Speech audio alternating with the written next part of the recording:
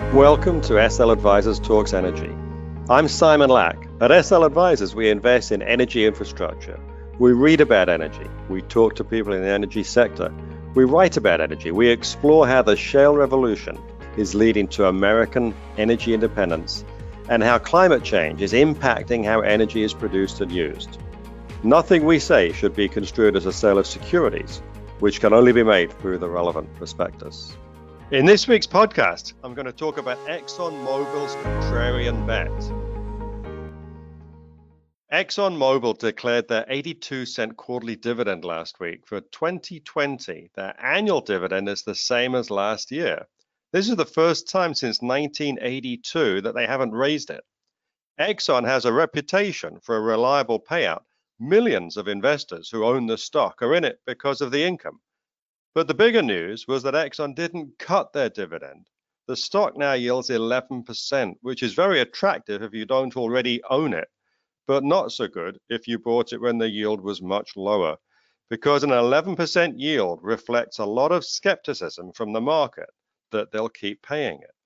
In fact, because their business doesn't generate enough cash to pay for their new oil and gas production as well as the dividend, their debt levels are rising. Exxon is borrowing to cover their payout. This is not something that any company can sustain indefinitely. Exxon believes that their future is bright and that the world will be using more crude oil. This is an interesting position. The pressure on every company to embrace the energy transition towards renewables is immense. Energy companies are regarded by some as beyond redemption. Slows down the oil industry? I would transition from the oil industry, yes. Oh, I would that's transition. a big statement. It is a big statement. Because I would stop. Why would you do that? Because the oil industry pollutes significantly. I see. Here's the deal. But That's you a can't big do statement. that. Well, if you let me finish the statement. The world is going to transition to zero carbon energy as we all fight climate change.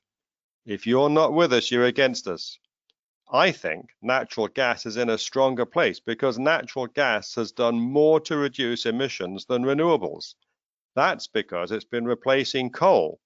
During the first half of this year, the growth in natural gas generated electricity was bigger than renewables. Natural gas also complements renewables by being there when it's not sunny or windy.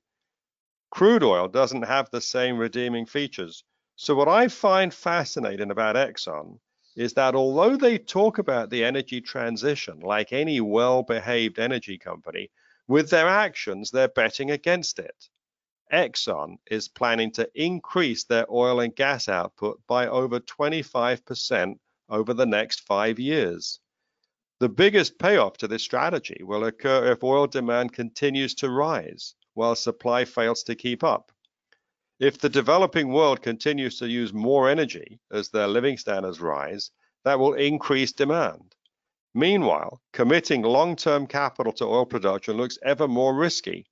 COVID has changed travel patterns in ways that are probably permanent. Working from home is working out. I have yet to hear anyone complain that they miss their commute. We'll eventually get back to offices, but I doubt it'll be in the same way. I commuted from New Jersey into New York City for 25 years. I didn't have any choice, but what a chunk of your life at each end of the day. And business travel will probably never be the same. The risk of a visitor infecting an organization is now going to be a new risk. I spent many years working on a trading floor. Now, it's true, banks found they could function pretty well with all their traders at home, but suppose half the people on a trading floor get infected, so they're too sick to work. This is a new risk for any company, not just banks. Allowing visitors in will require more thought. Salespeople will be the least likely to gain access. Zoom calls with clients are pretty effective. Although not as good as meeting in person, you can share things on your desktop. So if a conversation goes in a certain direction, I can say, hang on, let me show you this chart I was looking at earlier. And I can share my desktop with the client.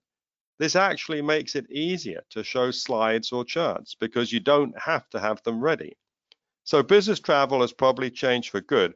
This is making companies more cautious about investing in new production, which might mean less supply in the future, while developing countries are driving up demand.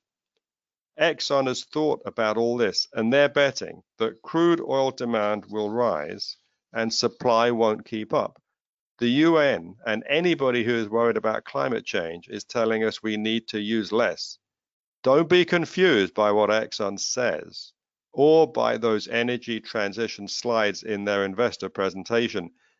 Exxon is betting that the world will learn to live with higher CO2 emissions. It's probably the only way they'll keep paying that dividend unless the price of oil rises by $20 a barrel or more. It doesn't look as if they'll generate enough cash to keep paying it. Pipeline stocks are growing free cash flow anyway, mostly by spending less, so their prospects are good in most scenarios. But if you really want to bet that the world will not embrace renewables the way the media and many political leaders say we must, Exxon is a way to do it. Thank you for listening to SL Advisors Talks Energy. To find more episodes like this one, go to our website, sl-advisors.com. There you can sign up for our blog, watch videos, and webinars. Follow us on iTunes and Spotify, and follow us on Twitter @SimonLapp.